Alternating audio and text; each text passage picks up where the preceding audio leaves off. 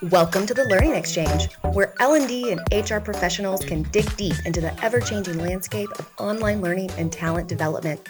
Each episode, we'll explore innovations in learning and discuss best practices with special guests from inside and outside the learning world. L&D is evolving, and the Learning Exchange is here to help you keep pace.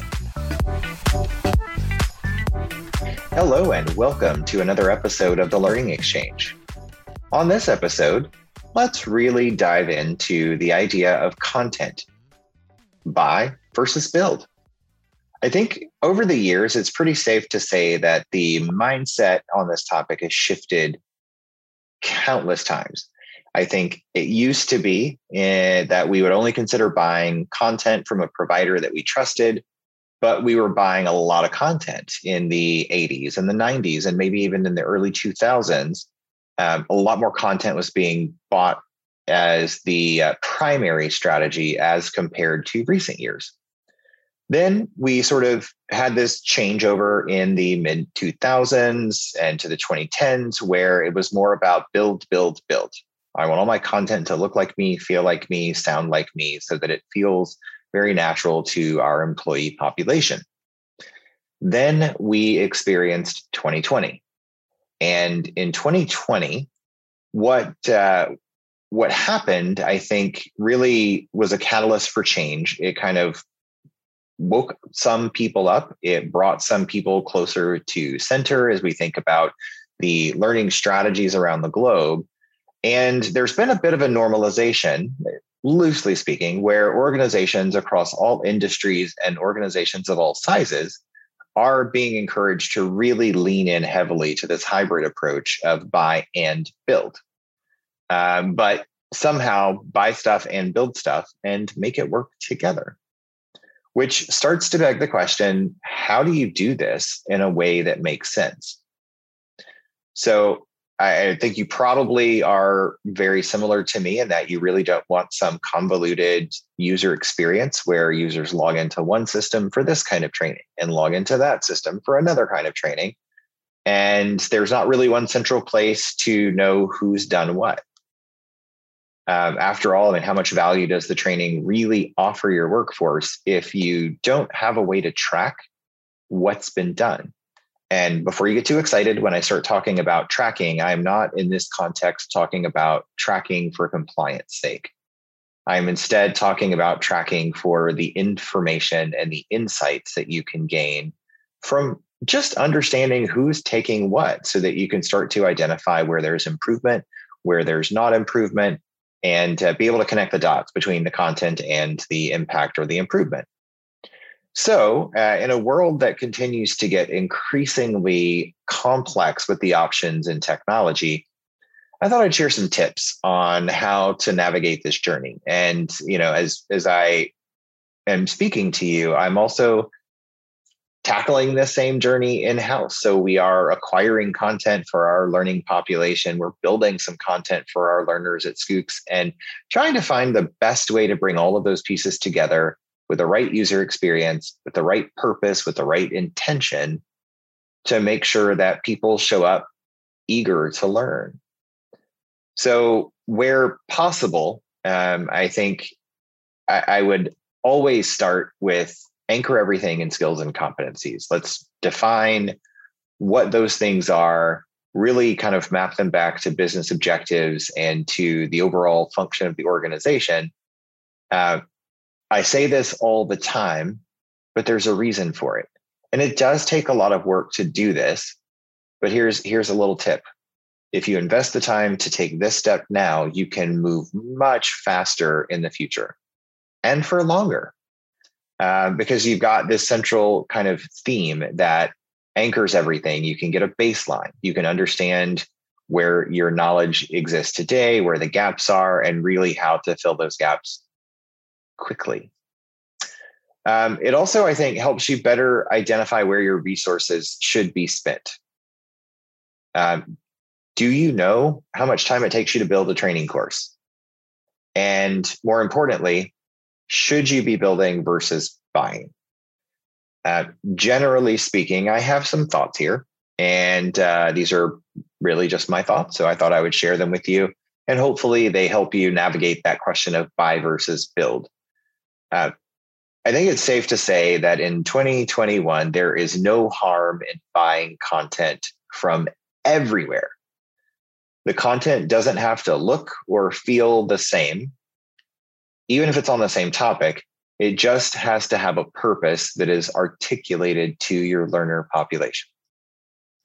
I think we should consider really reserving our energy and our resources that we devote toward the build of our own content, specifically as it relates to bringing the purchased content into focus. And so what I mean by this is, maybe let's say we want to go out and buy customer service training for the company. Maybe it's presentation skills. Maybe it's pick whatever your theme is, but we're going to go buy this content for the entire population. And there's some content out there that, it's standard. It's built on standards that I think very successful businesses will follow. So we like the methodology. Maybe we don't like the look and feel of the content. Maybe our company doesn't wear suit and ties, but the training has people in suit and ties.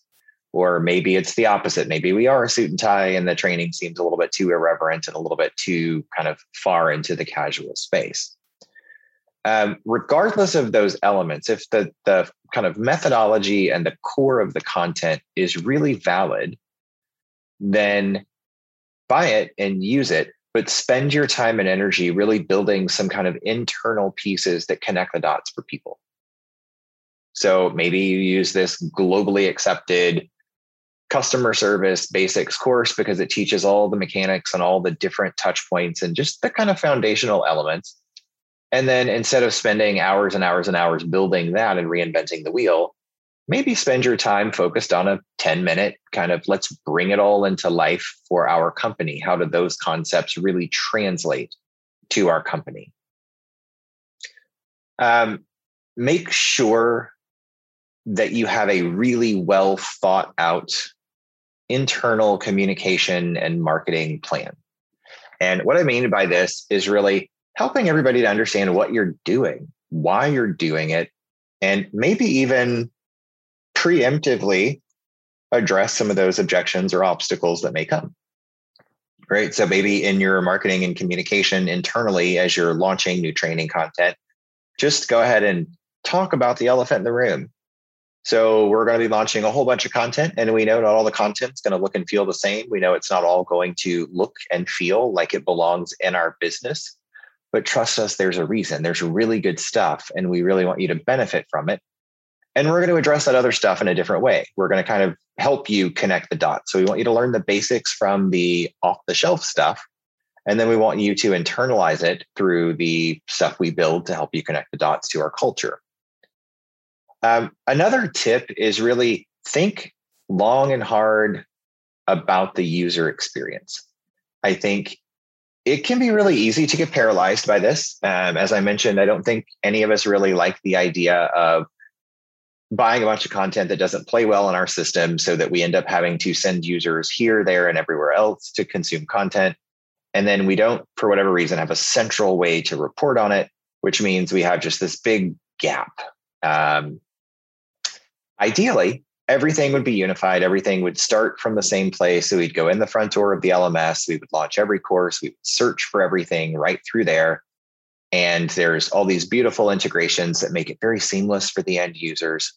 Let's be honest, those things cost money, they take time, and sometimes they overcomplicate the journey. So I'm not saying just blindly accept a very disconnected experience, but I am saying start with the end in mind.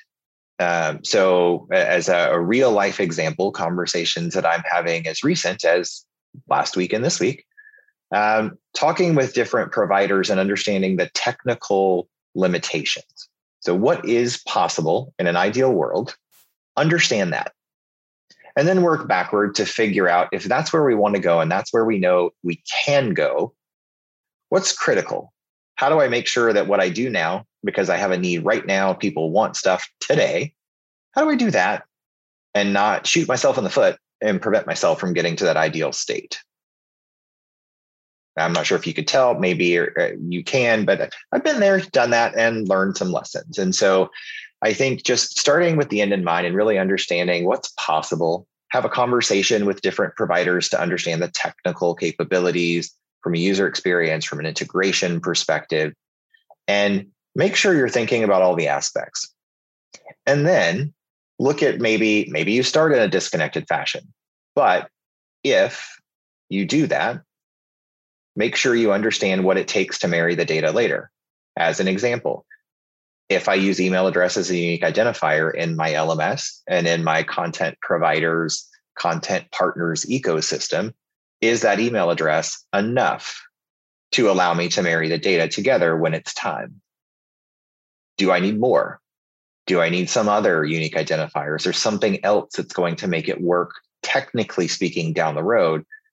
As long as we factor that in, we can make the necessary decisions now and then create a short, mid, and long-term plan. When you take that and you combine it with the communication, so full transparency, let people in on what's happening, I think you'll find that there's a lot of forgiveness. There's a lot of openness to the idea. After all, if you think about buying a house, what would your perspective be? What would your experience be if your realtor took you into the house, didn't tell you there was construction, didn't tell you it was a work in progress? They just said, welcome. You walk in and you see there's holes in the wall, the floor is not finished, there's stuff to be done. You're probably immediately thinking, I need this discounted. This is not for me. If it's going to be for me, there's going to have to be a lot of concessions made to make me want it. However, if you were just told, right, set proper expectations ahead of time. Somebody told you, hey, before you go in, just know the plan is for this house to be fully finished. And in its current state, the paint still needs to be finished. There's some floor work that needs to be done, right? Like if you set expectations, I think people walk through the door with those expectations in mind, and that allows them to really embrace what they need to embrace. It's okay to let people live in the house while we're redecorating, while we're painting, while we're putting the finishing touches on. We just need to let them know what we're doing, where we're headed, kind of what to expect, so they can align their expectations. I think too many times I hear organizations lodge complaints about third-party content not really being a fit for our culture. It doesn't look like us, doesn't sound like us. We don't wear suits and ties. We don't talk like that. We don't have tattoos. We don't, whatever the case may be. And, factually, it's correct. Sure, that doesn't look like us, doesn't sound like us. But again, you can overcome that objection really easily by setting the right expectation, focusing your time and energy on trying to build a culture where hearts and minds are encouraged to remain open. If you can get people excited about what you're doing, get people excited about the learning to take place, get excited about the fact that you're pouring dollars into investing in the development of your workforce, they're going to get excited, much more excited than if you just start kind of throwing things at them, telling them to do it. So this also kind of brings with it a subtle shift from a compliance mindset where we're thinking about the needs of management, making it easier for us to police and track and all that good stuff, and shifting the focus to the needs of the employee, the needs of the task at hand, developing, learning, growing, improving. If we can do that, if we can kind of commit to the right kind of communication, the right kind of internal campaign to build excitement and really help people understand what we're doing and why we're doing it, involve them, bring them along, I think it will be received well, and it will go a long way toward making it very easy to adopt a mixture of purchased and internally built content that can help you soar.